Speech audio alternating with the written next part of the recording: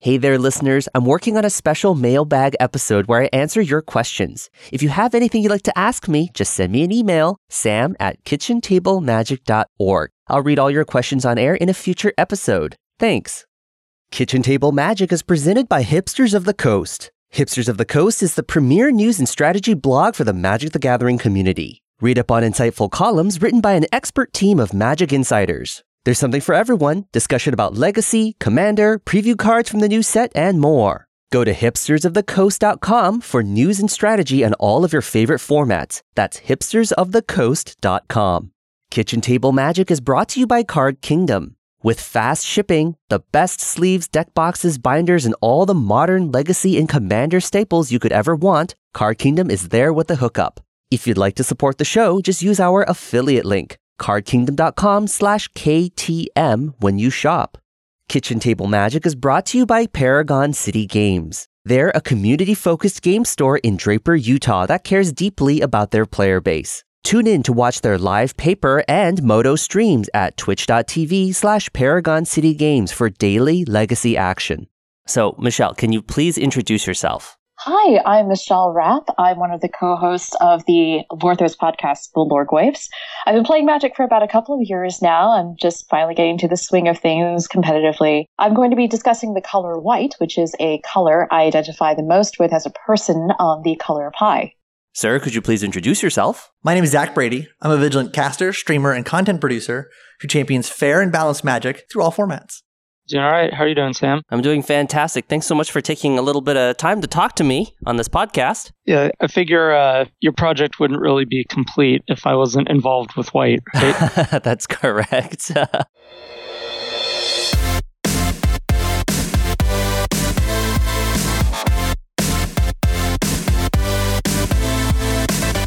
Welcome to Kitchen Table Magic, a storytelling podcast featuring the amazing people of the Magic the Gathering community. I'm your host, Sam Tang. Join me and my guests as we share stories about what MTG means to us, how we got started playing Magic, the ups, the downs, the hilarious stories, and everything in between.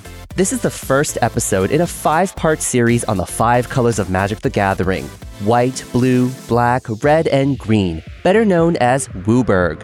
In this episode, we're talking about the white color of mana with podcaster and MTG personality Michelle Rapp, streamer and commentator Zach Brady, and legendary pro player and champion of White Weenie, Craig Wescoe.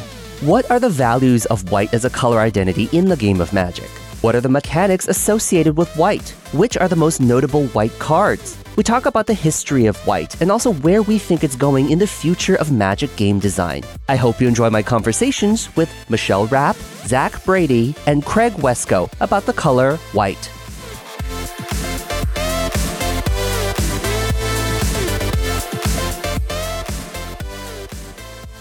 Michelle, why did you choose to talk about this particular color? When I first started playing Magic, and I started looking at the different colors, and I realized, oh, okay, so what is going on here when I look at the back of a card? There are these 5 little dots. Oh, they usually different color. I wonder what that's all about.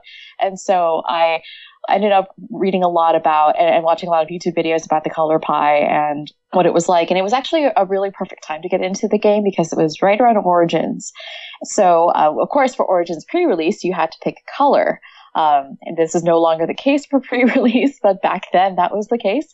And I saw that the color white was, full of things that I really liked, angels, horses, and it was like a Lisa Frank commercial, but, without all of the saturated bright neon colors. And there's also like soldiers and people looking really determined in the distance and helping each other. So it was something that really appealed to me as a person. I also really liked the fact that white is a color that desires peace and order and structure. So in my real life job, I'm someone who basically is HR and recruiting and is that person in the office that people come to and when they're like, this guy broke the rules. And so I tend to be that kind of person who likes order and structure and rules. So yeah, that's one of the reasons why I love that color. I chose it for that pre-release. It still remains probably my favorite color as a human being. It's not necessarily my favorite color to play, but as a person, it's very much a color I identify with. A lot of my friends say that I am the most mono-white human being they've ever met. Oh my goodness, really? Yeah, no, it's really funny. That's really interesting. Zach, so today we're going to be talking about the color white. It is first in the WUBRG series.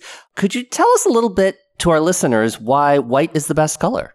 White is the color that improves all other colors. Blue is cards like Pull from Tomorrow, but you're far better off running a Sphinx's Revelation, right? Green rarely gets high impact flyers, but have no fear, splash some white, you get Sigarda, Host of Herons. One of the best black cards is Damnation. It's based off of a white card called Wrath of God. Red just wants to hurl damage willy-nilly at your face, but you're far better off with things like Deflecting Palm and Lightning Helix. That's really interesting. Yeah, so it seems that white does have these qualities that a lot of other colors kind of just like build off of, right? You were talking about how Damnation started off as Wrath of God. Exactly. Yeah, it's a very interesting adaptation that's happened with white over the years, and it really helps improve and get the best out of every color. I often see white as having these really quintessential abilities like Exile and Flying and Vigilance and First Strike and, Wrath effects and things like that. White has also been really defined as a law-keeping color. So it's always about like enchantment. It's all about like setting rules and like making other players not be able to do certain things. All of the best hate cards are in white. Definitely. Yeah, I always relate, I like to relate every color to the first 4 cards that were ever printed in their colors. So for white, the first one in alphabetical order is, Animate Wall. We're not going to talk about that. But, the next one is Armageddon, and then you have Balance. And that really helps encompass really what white is. Armageddon came before Wrath of God, or they came about the same time? So they were both in alpha, and alpha didn't have set lists as far as numbered set lists, so everything's alphabetical. So you have Animate Wall, then Armageddon, then Balance, and then Banalish Hero. Which are 4 good white cards. 4 good white cards.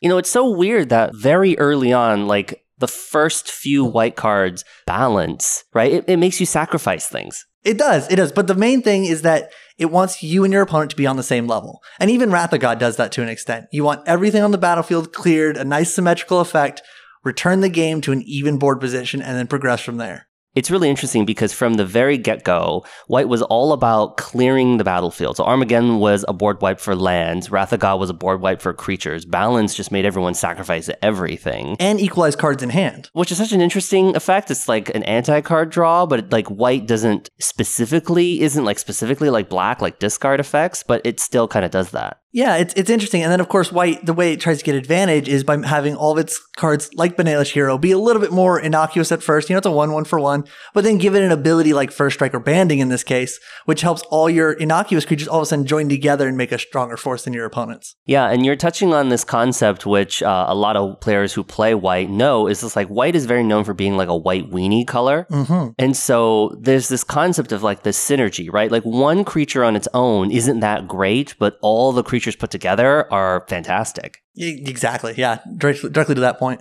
Zach, tell us, why did you choose to talk about the color white? So I chose white because I do feel like white is kind of an underrated color. A lot of people like to dog on white because it doesn't do anything big or flashy, and you don't get the brainstorms and force wills. But what you do get is you get cards that do everything, right? From Karmic Guide and Resurrection being 2 of the better recursion effects. You also have cards that are removals and sweepers with Path to Exile and Swords to Plowshare and Wrath of God. You also have, cards that go get you artifacts enchantment like Enlightened Tutor. You get to kind of do a little bit of everything. Do you want your opponent to stop doing their Degenerate Storm and big combo stuff? Well, you have your Death and Taxes decks with Thalia Guardian Thraben, and you have, Mother of Runes to help protect your creatures. You also have some of the best Planeswalkers in the game between Elspeth and Gideon. They've both dominated a lot of their standards for most of their printings, Gideon being the the one who's had a couple bad printings, but Elspeth in particular has had 0 bad printings of that card. That's right. It's interesting to see the power level of white. Usually white is that pretty boring color. We kind of lump that together with green sometimes. We're like, oh, it's going to have a few enchantments and a couple of weenie first strikey creatures, and maybe we'll have a couple of flying angels. But white does have some very powerful effects. We were talking about board wipes. We were talking about Swords to Plowshares, Path to Exile. We're talking about Stoneforge Mystic and Enlightened Tutor. Like, those are really powerful cards. Exactly. And they also get a lot of value out of their kind of pretty innocuous cards. Again, Thraben Inspector, Lingering Souls, cards of that nature, they've really helped come along. Even Oblivion Ring was kind of, again, innocuous at first. What is this card? What does it do? Why is this good? And then as people started to play with them, they went, oh, this effect is really good. We really like these cards. So, Zach, why do you enjoy playing this particular color the most? I like playing white a lot, mainly because it does go with everything. It depends on what strategy you want to play. Did you want to play a big creature? Well, you still have a Chroma Angel of Wrath or Avacyn of Angel of Hope. You get these big, giant flying creatures that your opponent has to deal with or they lose to it. Or you can go again the white weenie route. You get to let your Rebel yell out and you get to go play Lyn Sivy and go fetch up all these little dudes that get to help each other and tutor each other out. You also get good planeswalkers, again, Gideon and Elspeth being two of the big ones. Of course, Ally of Zendikar was in standard for a long while. Elspeth Sun's Champion, still always a blast to cast. You get better effects like Supreme Verdicts and Sphinx's Revelation if you want to go into the blue route, gets you to draw you cards, gain you a little bit of life. You just get a lot of interesting ways, and you get some pretty unique cards. One of my favorite being Baron Glory that got printed, into white, where it's a very interesting effect and makes you think and have to work around it. You were talking a little bit about how white enhances some other colors, and we've seen that more recently with some of the multicolored sets with Return to Ravnica block, we had Khan's block, and then also right now like Battle for Zendikar, some of the newer sets, the newest Innistrad set, we have a mixture of colors, and then whenever we're splashing white, it always kind of gets like a kick. It always gets a little bit better. I'm thinking about cards like Siege right now. I'm thinking about like Voice of Resurgence, Sphinx's Revelation. I mean, these are pretty powerful cards. Oh, certainly. And I mean, you look at the last 3 tricolor legendary creatures we've gotten. They are all Naya, and most of them are red-green with that little splash of white thrown in there to make it better. Michelle, could you give some perspective about white on the color pie? Maybe a little tidbit about something about white that other people or other players might not know about. Everybody likes to focus a lot on how white is a boring color. It's kind of like the house Hufflepuff in Harry Potter. Everybody looks at Hufflepuff and they're like, oh, yeah, that's a house where we kind of put everybody else. If you're not super smart, or if you're not really brave, or if you're not really cunning, you kind of just end up in, the rubbish bin that is, the compost heap that is Hufflepuff. And I do think sometimes people give white a little bit of a hard time because it's where all the goody two-shoes end up a lot in the game, or they're the fun police, or so to speak. But I think that human beings, just innate nature, we actually really crave structure and we crave order. And I think a lot of us do crave peace. I mean, when we go to work every day, when we see, our friends, when we have interactions with other people, there's comfort in knowing that there is a certain way to do something. This is how I cut my sandwich, and there are people who will argue with you that diagonal is better than horizontal. And that's a different conversation for another day. But I think that people do give white the short shrift on that particular regard. And so one thing to be okay with is the fact that order is okay. Rules are there for a reason, and they're there to help keep people safe. And that's not always a bad thing. I feel like I'm giving my HR spiel. And this is why we have an employee handbook. So next we want to talk about, Zach, what you know about this color that perhaps other players don't know. Are there certain things about white that you think make it stand out? For me, it's those innocuous cards. It's your Thraben Inspectors and Lingering Souls. It's amazing how many games those cards on their own have won over the history of Magic, especially in Modern and Legacy. They're just such good cards, but they don't really come at a very flashy interface. You don't get to, draw a million Magic cards, or you don't get to, have this uncounterable hexproof creature. You're just, I'm going to make 2 1/1 flyers, and that's all I'm doing. 2 1/1 flyers for 3, flash it back for 2, and that will win you games. You get to have good, powerful hate cards, as we talked about earlier as well, with things like Karakas in Legacy, and then you also have, Thalia's doing lots of work in all formats. You just have these cards that help you stay on par with your opponent no matter what they're trying to do. So we want to talk about some of the mechanics that are quintessential to white as a color identity. It's one of the reasons why I love Magic so much. There's a lot of, let's take these philosophical concepts and actually illustrate them with gameplay. In this case, vigilance. And so a lot of people look at it as a pretty boring vanilla mechanic, but it offers so much versatility. It means that your creature can not only attack, but it can also defend. And there's a lot of versatility in that, right? Because it means that it's keeping you safe, it's keeping the order, it's keeping the structure and the way things are on the board. It doesn't change its position on the board. And it doesn't change anything else really about itself. As a result, it's just sort of, I don't want to say like a stagnant place on the board, but it's certainly a very solid, immovable object. And I think that's very much what white is all about. It's there as a pillar, as a presence on the board. I know that everybody hates spells that only give life, but it basically gives you time. That's how life is generally treated in a game of Magic. The more life you have, the harder it is for someone to knock you down to zero. So it gives you that sense of resilience, that sense of continuity that other colors aren't really super into. They're kind of really more into just getting in there or tricking you or just like bashing you down. White is really a color of attrition. By standing fast and firm, by gaining life, you give yourself the opportunity to build up your board, to really give yourself more time in order to impose that kind of order and structure. So for me, I have essentially 4, right? You have protections, exile effects, pacifier arrest effects, and anthems.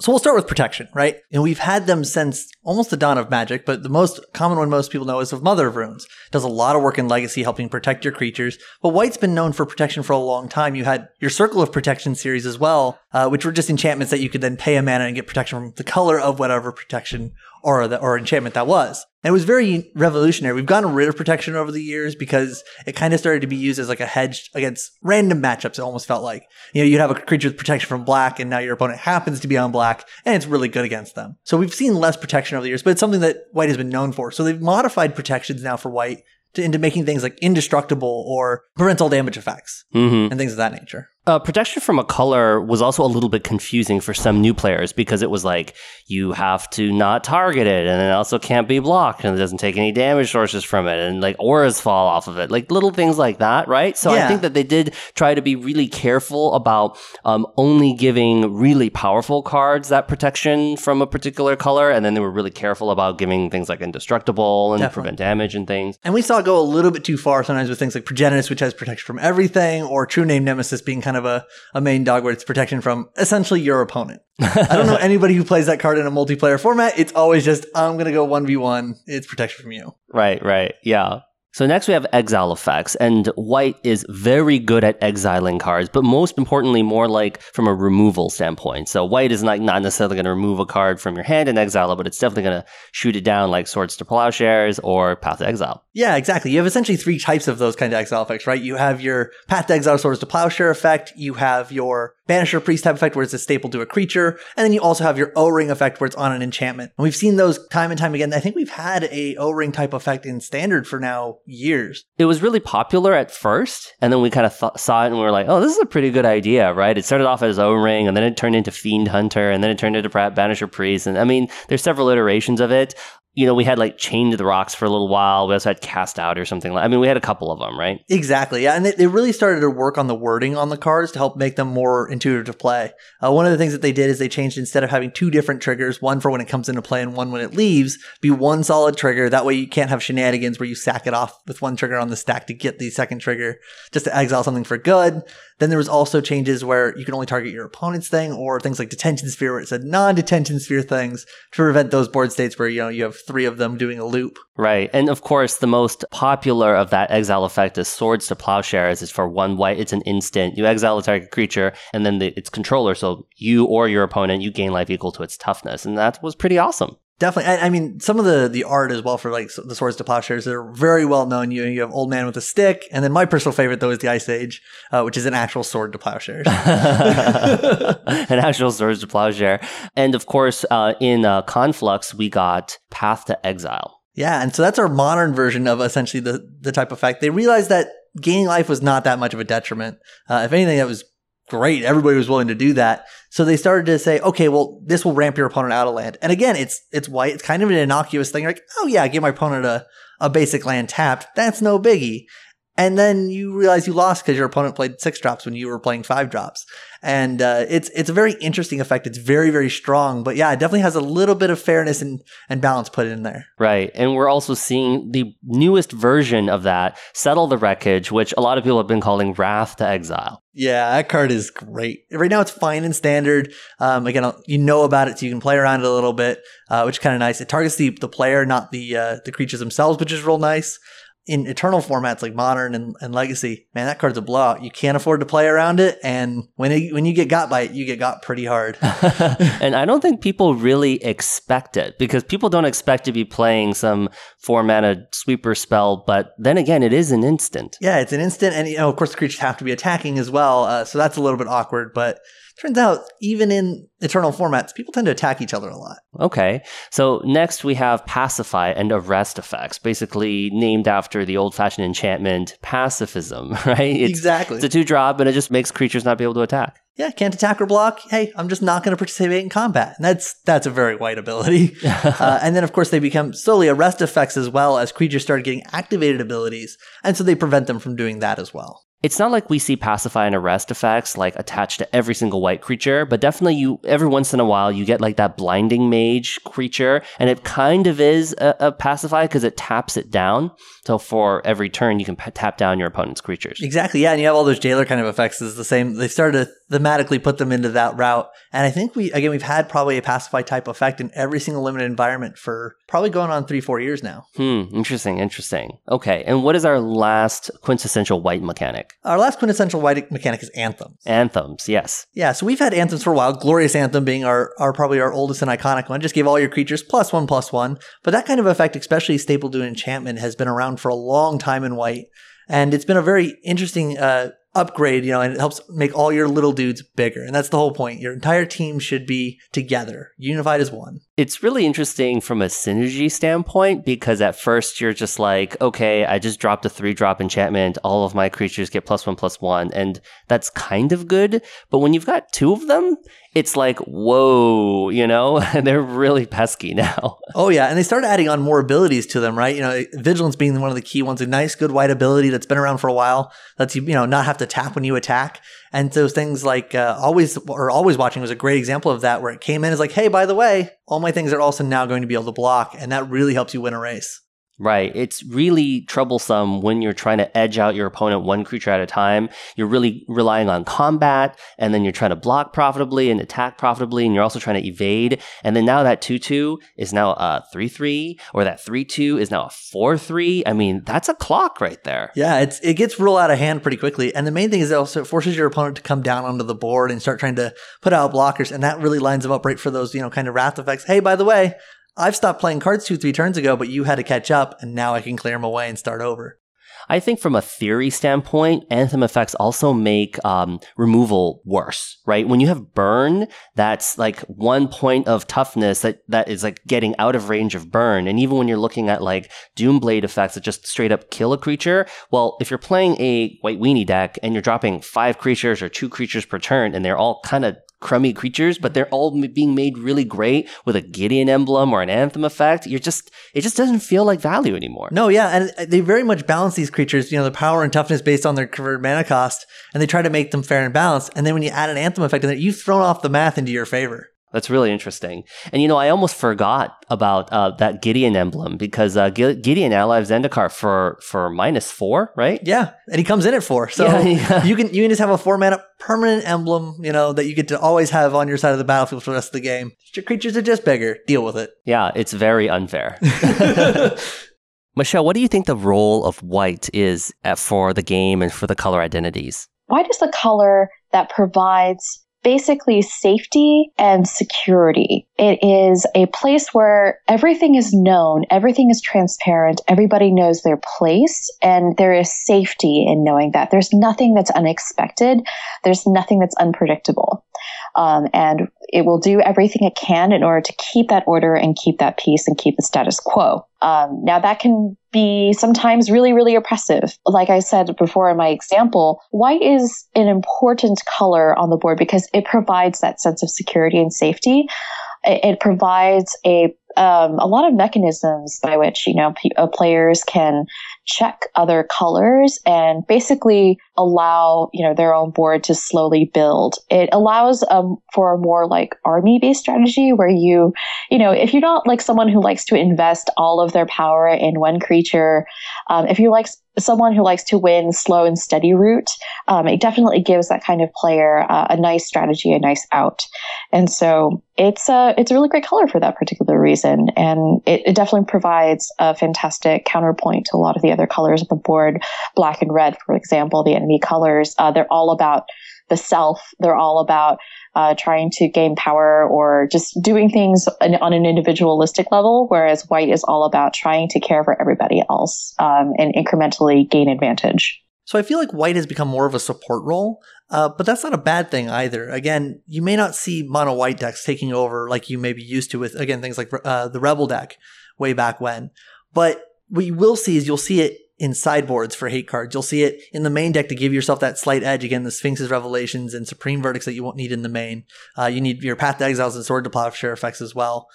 So you'll start to see it more and more in a lot of decks as kind of just a support color to help really emphasize what the deck wants to be doing. But going beyond white just being a support color, why do you feel like we need white even in the game? We need that because historically white's been a color of balance, and we need that balance in this game. We can't rely on spot removal from black or blue mages getting to draw all the cards in the world. You need those balancing effects to keep everybody in check, make sure everybody gets to play a game of Magic the way that Mark Rosewater intended, right? The way Mark Rosewater intended. Michelle, can you explain to us why we need the color white in the game? We need the color white in the game because otherwise it's just going to be pure chaos. And that's just not fun. Games have to have rules, and white is there to provide them and to help enforce them. So let's just say you have a color, like you take out the color white. Let's look at the other colors and see what they're all about. Blue is all about, well, we want knowledge. We'll do anything for knowledge. And then black is saying, oh, we just want power. We really want to do anything we can in order to get there. Red's like, I'm going to go to Cancun and drink a lot of margaritas and not care about getting back. And I'm going to lose all my money and all my underwear because red is impulsive.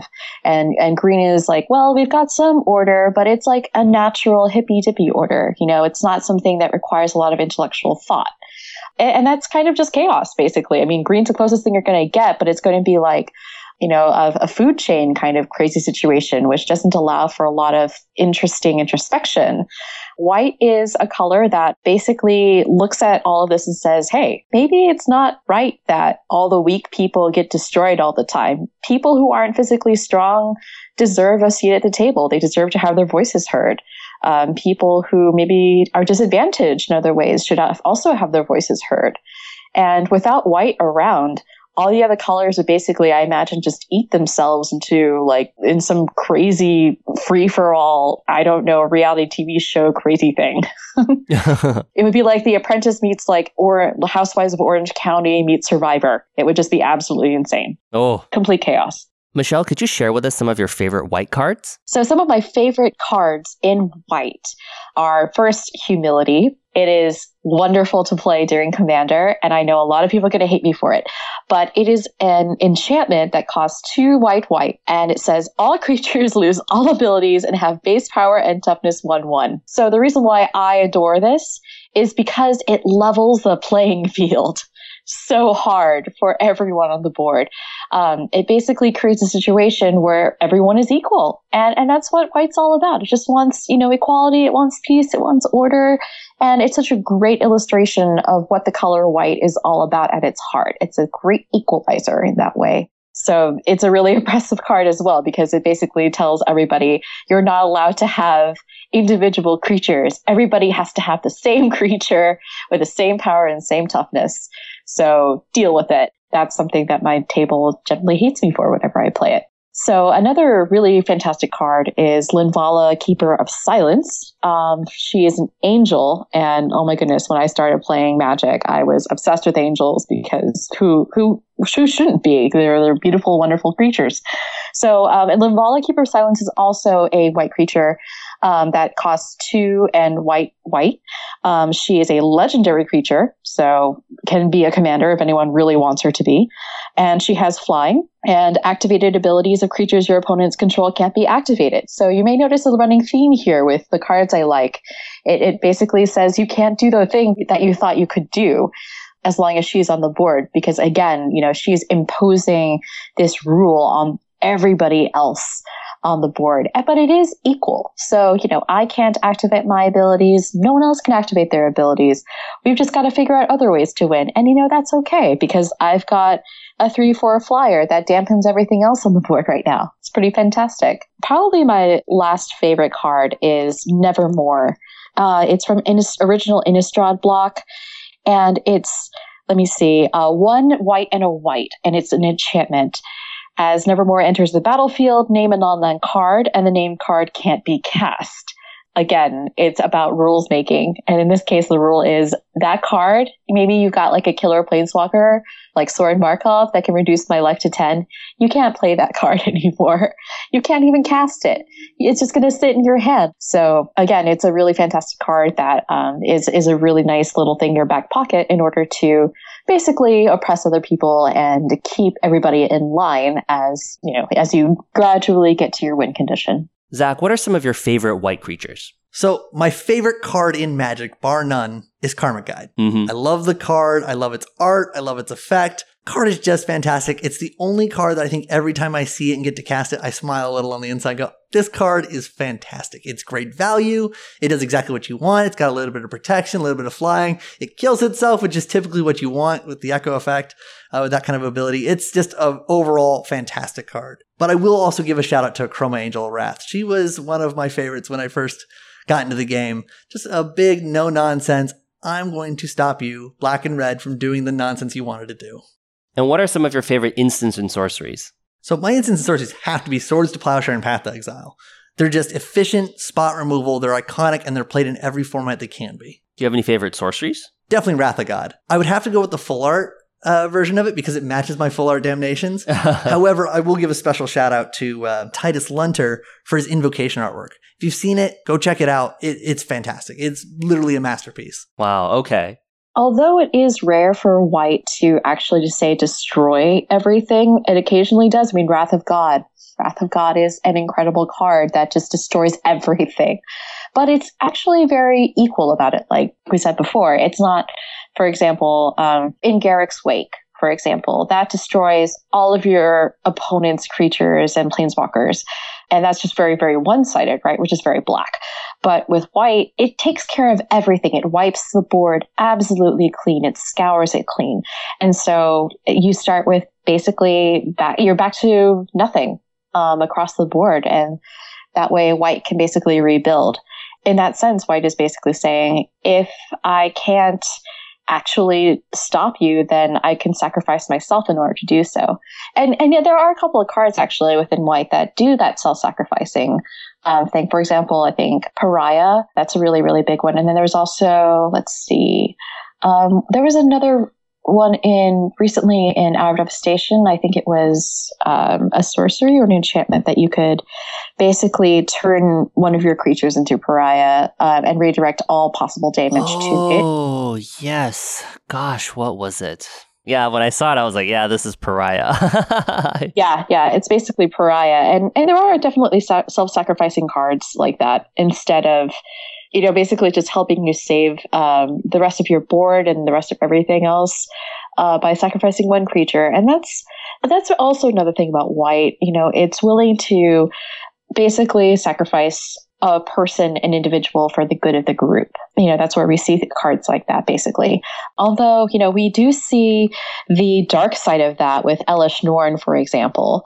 It's actually interesting that we see a more kind of xenophobic side of white in this particular instance, where white is very much like taking that whole thing where they don't want other influences to come in to sort of the nth degree. So in this case, instead of just protecting you against all other creatures and colors, she actively basically does a minor sweep of the board so long as she's there, because all of your opponent's creatures get -2, -2, whereas yours are then bolstered by 2. That's so interesting what you're just saying about this whole xenophobic effect, because it's like a permanent zealous persecution, but instead of +1 +1 -1 -1, you're getting +2 +2 your team, and then your opponents are getting -2 -2. So it's like this very zealous style, like an uber zealous persecution tacked onto a body. Basically, that's what Elishnorn is all about as a character. She's basically there to enforce her understanding of what New Phyrexia should be all about. And, she eventually takes over New Phyrexia by dominating all the other praetors using, her structure and her dogma. And that's sort of the dark side of white, really. I mean, Elishnorn is, I think, the perfect example of the dark side of white, where it's someone who takes order and structure and their way of life and is so inflexible. And that, coupled with the belief that what they're doing is best for everyone, creates this inquisitorial presence that completely oppresses and dominates and eliminates everything else on the board. So there's no room for individuality. Everybody has to stay within that particular structure. White is also very much known for its enchantments, so there's probably lots of great enchantments in white. There are lots of great enchantments in white. You have your Starfield, the Nyxes, and there's so many good white enchantments. I honestly can't think of them all off the top of my head, but I can remember one iconic one. So I got into Magic at about Guild Pact, and Debtor's Knell was the first card I was open through the spoiler book that you get with the fat packs, and I saw Debtor's Knell and went, I want that card. That card looks amazing, and I've been in there ever since. Debtor's Knell is an amazing card. For those of you who don't know what Debtor's Knell is, it's actually like a 7-drop enchantment, but it's a global enchantment. You drop it, and it's like at the end of every turn or the beginning of every upkeep, you basically take something from your graveyard and put it into play. Exactly. Just a nice, simple recursion effect, and the art is fantastic. Yeah, it's very cool. I remember trying to build an EDH deck back in the day, and I just was like, this card exists? And I was like trying to hunt it down. It was like $8. It was like kind of expensive, so it was like really hard for me to get one, but I was like, oh my God, this is so powerful. Exactly. Yeah, it was fantastic. So I remember flipping through that book, and I'm a big fan of art, especially early on. That's really what drove me into Magic, because I love the cards, I love the mechanics. But man, the art really brought me to certain cards. Yeah. And what about your favorite artifacts? I mean, this is kind of new, because back in the day, artifacts were always, non-colored, colorless. But then recently we started having colored artifacts. So what are some of your favorite white artifacts? So favorite white artifacts has to be like Porcelain Legionnaire. Oh, I was going to say that. Yeah. I have a special, affection in my heart. I actually played a little bit in Modern, and people always have to read that card again going, wasn't this like a draft common? You're like, yeah, but don't worry about it. This card's pretty good. 2 mana, 3/1 first striker, with, a Phyrexian mana cost in there. We're not going to worry about that. And it was just really good in value. But artifacts on the whole, I think honorary white artifacts, that has to be the Sword Cycle from Mirrodin. You get to fetch them with Stoneforge Mystic. They come into play and have cool abilities. I'd say Jite at this point is also a very white equipment. Sure, the Germ Token is black on Batterskull, but again, you never hardcasting Batterskull just for Batterskull. You're bringing in with Stoneforge Mystic. So I think all those are honorary white artifacts. Yeah, they do feel very much like they would be a white artifact, because they like gain life, they like do multiple abilities, they recurse things. They have protections. Yes. Yeah, you're right. It does feel very much like in the white color identity. It's definitely bending it a bit, but hey, again, when was the last time you hardcast a sword without having Stoneforge Mystic in your deck? Like I'm going to say never. Never. Yeah, like never. Yeah. What about your favorite white abilities or planeswalkers? So Elspeth is bar none my favorite planeswalker. I love Elspeth. I've played her in every standard she's been legal in, and she's always been great. I am counting down the days until they will eventually bring her back. Because she died. Spoiler alert, she died, but she's supposed to come back. I think she's going to come back. I think so as well. I mean, the key words there in the interview, I believe it was with Mark Rosewater. He said, on Theros, death is only the beginning. And it sounds a lot like Amonkhet too. Yeah, a lot of us were hoping.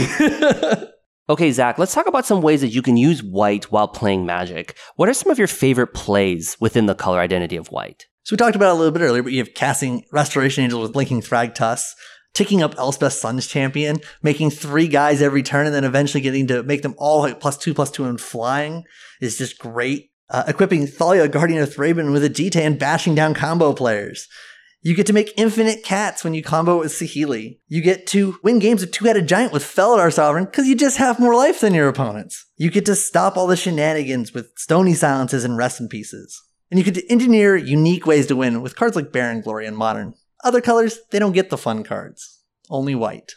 It's really interesting because for white cards, that combo is actually just a singular card. Like the combo is just to play Stony Silence, or the combo is just to flashback Lingering Souls. It's like you don't really need to do like a second thing. It's just like in itself, it's very potent.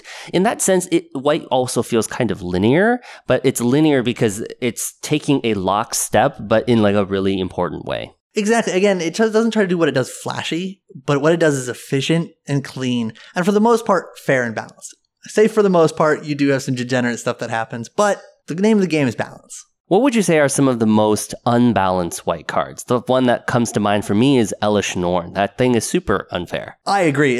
Elesh Norn never feels good when you're the opponent. It's just going to take over a game and beat you a lot of times. Ironically enough, the card balance often does not feel balanced.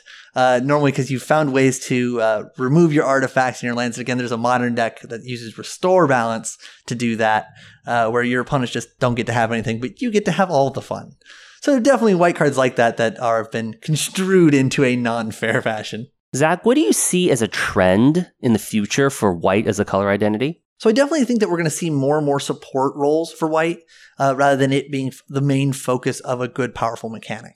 Again, I think we're going to see it splashed into a lot more decks where, again, you're not going to see the mono white deck doing well at a Pro Tour or a Grand Prix. What you're going to see, though, is you're going to see a lot of black white and green white and blue white and all these other splashes of the color that then go on to do well. The other thing you'll see good role players like Thraben Inspectors get played through their entire standard, and you picked it up as a common during a draft and went, yeah, okay, this is fine. It might make my 40 cards for my draft pool or my pre-release. But then you end up realizing you get to play it through constructed formats for the next 2 years. That's what white does. Okay, everyone, we're going to have more talking about white in WUBRG, but first, a word from our sponsors.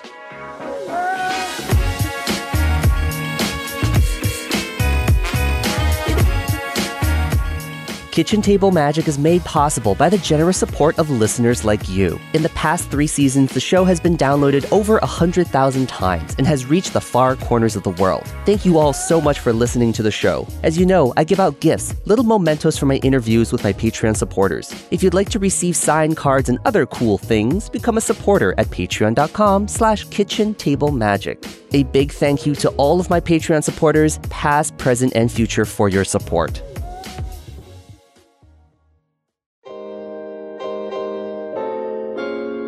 This episode of Kitchen Table Magic was brought to you by Paragon City Games. Kitchen Table Magic has been all about the origins of the game and the members of the community. And as a community, we've come a long way since the game first started. Apart from the kitchen table, the only other places in your local community to play Magic are at local game stores. And that's why places like Paragon City Games are so important for our community. At Paragon City Games, you'll find a spacious and clean showroom with lots of elbow room for weekly Magic events. You'll find thoughtful accessories like die-hard metal dice and handcrafted wooden deck boxes. You'll find a huge supply of legacy, modern, and standard staples, sealed product, and tabletop games. It's places like Paragon City Games with their friendly staff that allow local Magic communities to gather in. And if you can't make it there in person, be sure to watch their weekly stream at twitch.tv/Paragon City Games. Remember to spread the love with a like on Facebook and a follow on Twitter for Paragon City Games. They have great online reviews that shows their commitment to excellent customer service for their player community.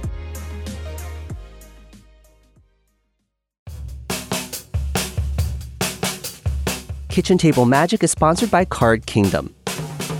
CardKingdom.com is a great place to shop for Magic the Gathering singles, sealed product, pre-constructed decks, and gaming accessories. They have a huge selection of Magic cards, from the latest sets to an ever-flowing supply of modern, Commander, Legacy, and Standard staples. Card Kingdom also loves to buy Magic cards. They'll offer you cash or in-store credit for your Magic cards. And if you're new to Magic, you'll love playing any one of their pre-constructed battle decks built by Card Kingdom. Be sure to sign up for Card Kingdom's email newsletter to receive coupon codes, special deals, and deck techs by Magic Pro Chris Van Meter. Card Kingdom has so much to offer, fast shipping, great customer service, so I hope you'll check them out. And if you'd like to help support Kitchen Table Magic when shopping at Card Kingdom, please use our affiliate link. Just go to cardkingdom.com/KTM when you shop.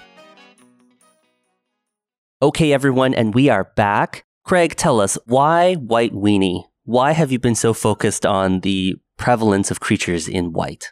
I think it offers a lot of things that really nothing else offers. So the color white, nowadays things sort of change a little bit with design philosophies, but over the years, white has been the color that has the best aggressive creatures. So you get the most bang for your buck out of your early creatures, your 1 mana, your 2 mana, your 3 mana creatures. Instead of like the green creatures, maybe they're a little bigger, but the white creatures have more abilities, more protection. Maybe they have protection from black, or they have first strike, or they have flying. And so there's a lot of ways to utilize the early creatures.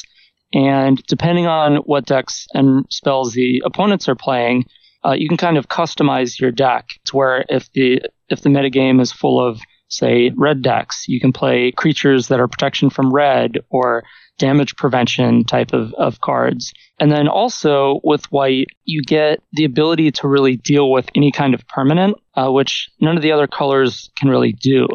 So you can deal with artifacts and enchantments, just like, say, green can, but green can't really deal with creatures as well as white can. So white has cards like Banishing Light and Oblivion Ring and stuff like that can just deal with like pretty much any permanent. And so I like the versatility of white because I like having a game plan against sort of everything, whatever my opponent is doing, so I can adapt and adjust and, not be just dead to something. And then I also like being able to apply pressure early, and not just pressure in the sense of like this really aggressive, fast creature that just attacks and blocks. I like my creatures to be able to do things and for me to make decisions involving my creatures. Something like, oh, all my opponents are playing Liliana of the Veil. Well, I want to play something like Doom Traveler or Thraben Inspector as sort of the natural thwart to that card. So it's like I'm still playing these creatures on curve, but I can pick my creatures based on what the opponents are doing.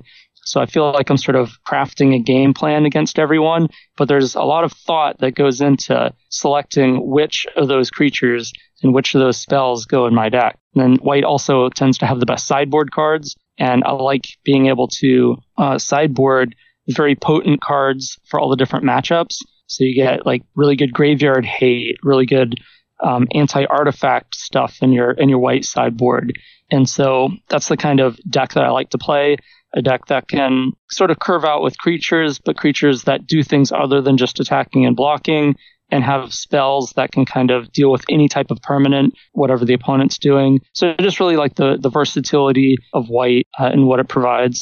That's really fascinating when you speak to any professional Magic player who has gone really deep into one color. One thing that I often hear is praise for that color being able to do everything.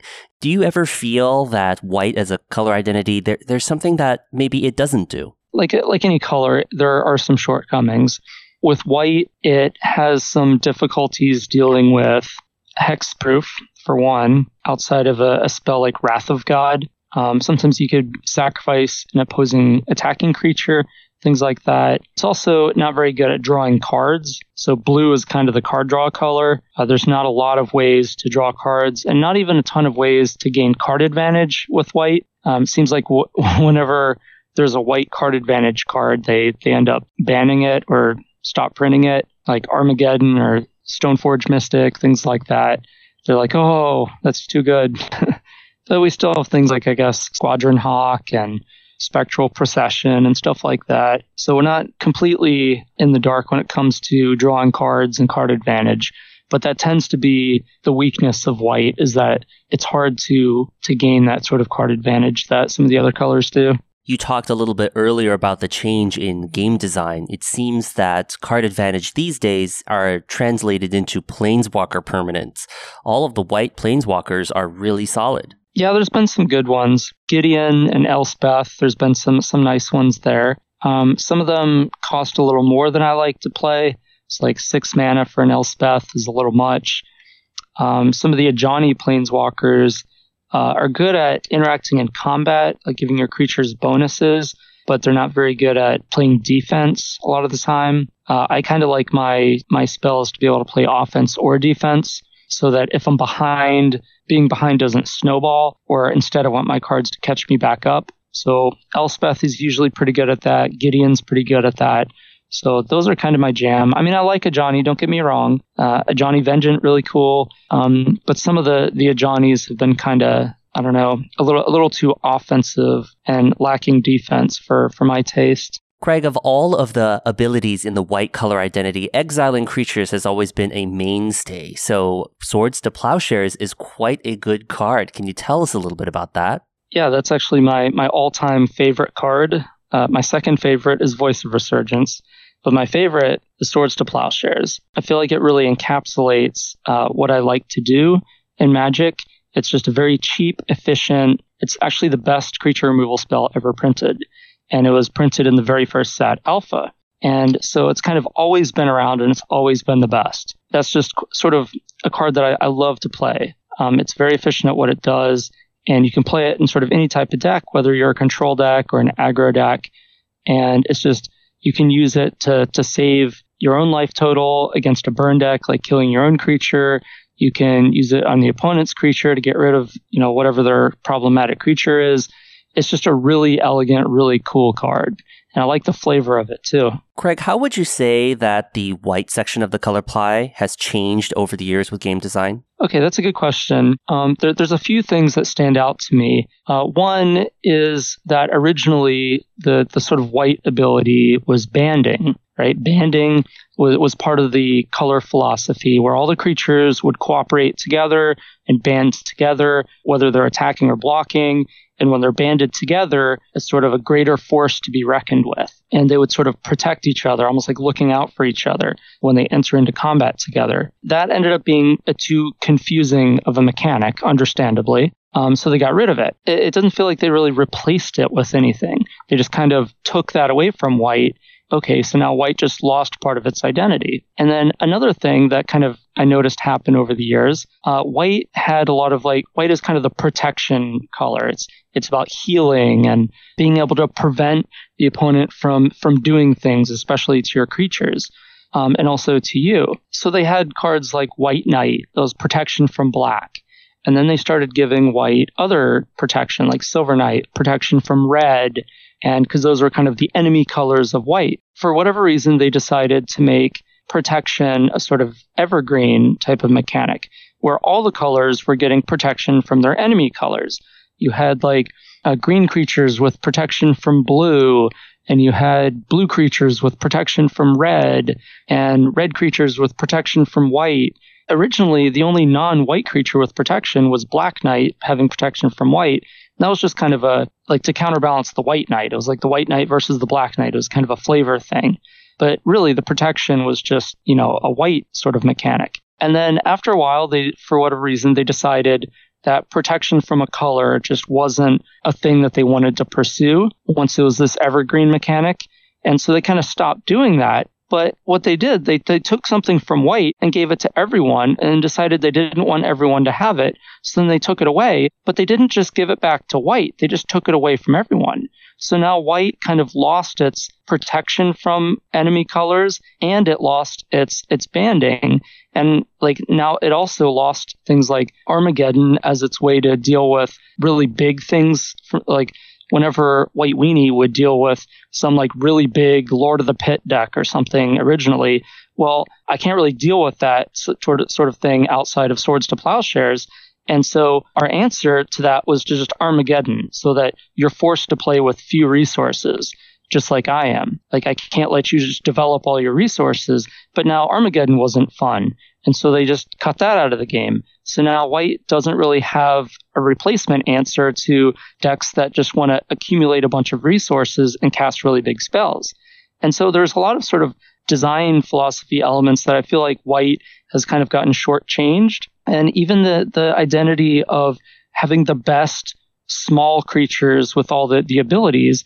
Before, white had their 2-drop was like White Knight. It was a 2/2 for 2 with first strike and protection from black. And red, in comparison, it had a bunch of burn spells, that fireballs, lightning bolts, and such, but it didn't have a lot of good early creatures. Their best 2-drop was Ironclaw Orcs, which is a 2/2 for 2 with a drawback. But now it's like the red creatures are just as good as the white creatures early. So you have like Goblin Guide and Eidolon of the Great Revel. And it's like, well, those are every bit as good as the best 1 and 2 drop white creatures. So I kind of feel like white kind of lost its edge in that aspect as well. And now even like green can kill enchantments. I guess it had Tranquility before, and it had Crumble, which is, it's okay. It just feels like white is kind of, well, what are we going to leave you with as a white mage? You're kind of, everyone else is getting their stuff and you're taking things away from me. Well, not me per se. All right, me. But yeah, I feel like some of those things I would like to see come back. Maybe not banding specifically, but sort of give white its protection elements and give it the best early creatures again, like it used to be, and give it ways to interact to stop the opponent from casting really big spells. If it's not Armageddon, have it be something, What do you think the future is in store for white as a color identity? Well, hopefully they continue to print really interactive creatures. So I'm not a big fan of creatures that all they do is attack and block. Even if it means, let's say, they have some sort of ability that's relevant, like a protection from ability, some activated ability, or some ability that triggers upon entering the battlefield or leaving the battlefield. I like my creatures to have decisions be made, and not just decisions whether to attack or block, but also decisions on whether to enter into combat or whether to use their non-combat ability. And also decisions of deck building, like should I put this creature in my deck based on what I expect my opponents to be doing? I feel like a lot of the creatures specifically, they're very mechanical, where they have a mechanic that's part of the set, and they say, okay, well, we're going to be tribal, like tribal vampires or tribal humans or whatever. So the deck kind of builds itself, and you just have to play with all of the vampires or all of the humans, and you don't really have any choices in deck building. I don't like that. And I also don't like when all you're doing is giving a creature, like making it a white 1 for a 2/2 double strike with some, whatever the mechanic is, whether it's, the Soulbound, or you give it the one where when you target it, it gets +1/+1. Got the name of it. But instead of just making it about heroic, I think is the mechanic, I would like to see more variation, where it's like, okay, this time we have Brimaz. All right, sweet. We have a 3/4 for 3 with like this interesting ability of making cats when it attacks or blocks. And like this other time, we're going to have maybe a creature with an activated ability. That's pretty sweet. And maybe another one that has an ability that you sacrifice it for some effect, or some like large Doom Traveler type card. When it dies, you get a token or tokens, so that then you have some play. If the opponents are playing a lot of removal spells, you have ways to gain advantage that way. So I hope that we come back to that, where the white creatures are sort of have a lot of things going on, and there's a lot jam-packed into this small white creature, because that was kind of part of the identity from the beginning, and I would like to see a lot of that play out more in future design. Yeah, I agree. I think that definitely that value feeling that white has as a color identity, we're missing that. I mean, these creatures are getting a little boring. They're getting a little underpowered. And I understand where, I don't know, maybe WotC is trying to make other colors more interesting as well. But like gaining life and having First Strike and Vigilance just isn't enough these days. It's part of it. I like those things, but I like to also have other things as well. Special thanks to Michelle Rapp, Zach Brady, and Craig Wesco for sharing their knowledge and insight about the color white with all of us. Michelle is on Twitter at Ninox_morepork. Craig is on Twitter at Brimaz for Life. And Zach is on Facebook and Twitch. I'll have all the links to their social in the show notes at kitchentablemagic.org.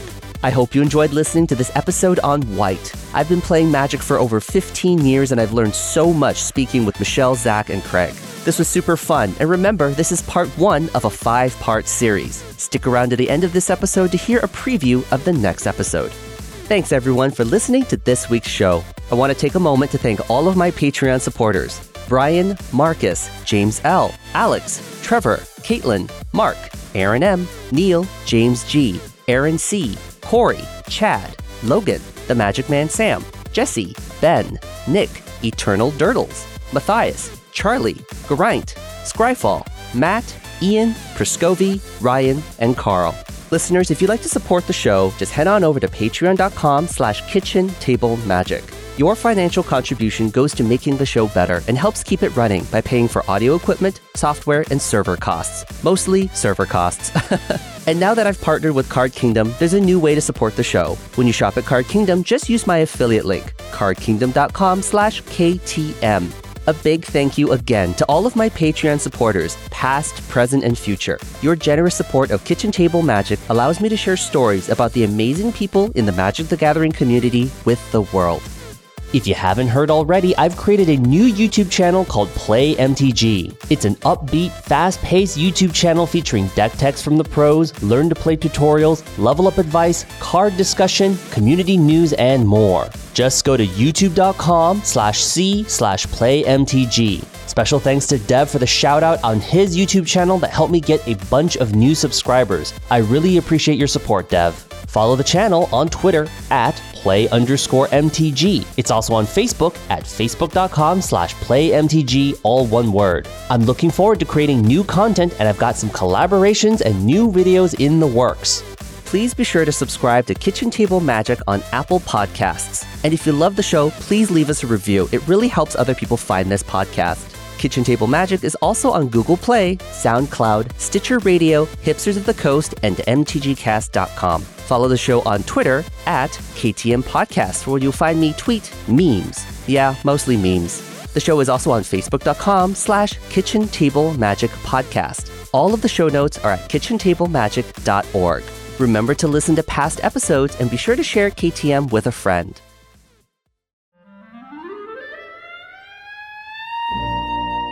Coming up on the next episode of Kitchen Table Magic, the most responses I've gotten from my guests when asked, which is your favorite color, has been blue. Why is that? Blue is tricky. Blue likes to counter your spells. Blue wants to draw cards. Blue has dorky creatures that are unblockable and fly and will only slap you in the face for 2. Blue may just say nope more than videos of spiders crawling out of bananas. There's more salt in a blue mage than the water surrounding their island. Jace, Magic's protagonist planeswalker, is blue, and in his final form, Jace the Mind Sculptor is better than all. The correct way to spell blue is B-L-O-O. What makes blue so derpy, salty, and win conditionless as it is powerful? Join me and special guests for part 2 of our 5-part series on WUBRG, where we talk about Magic's favorite color to play and hate on, blue, all on the next episode of Kitchen Table Magic.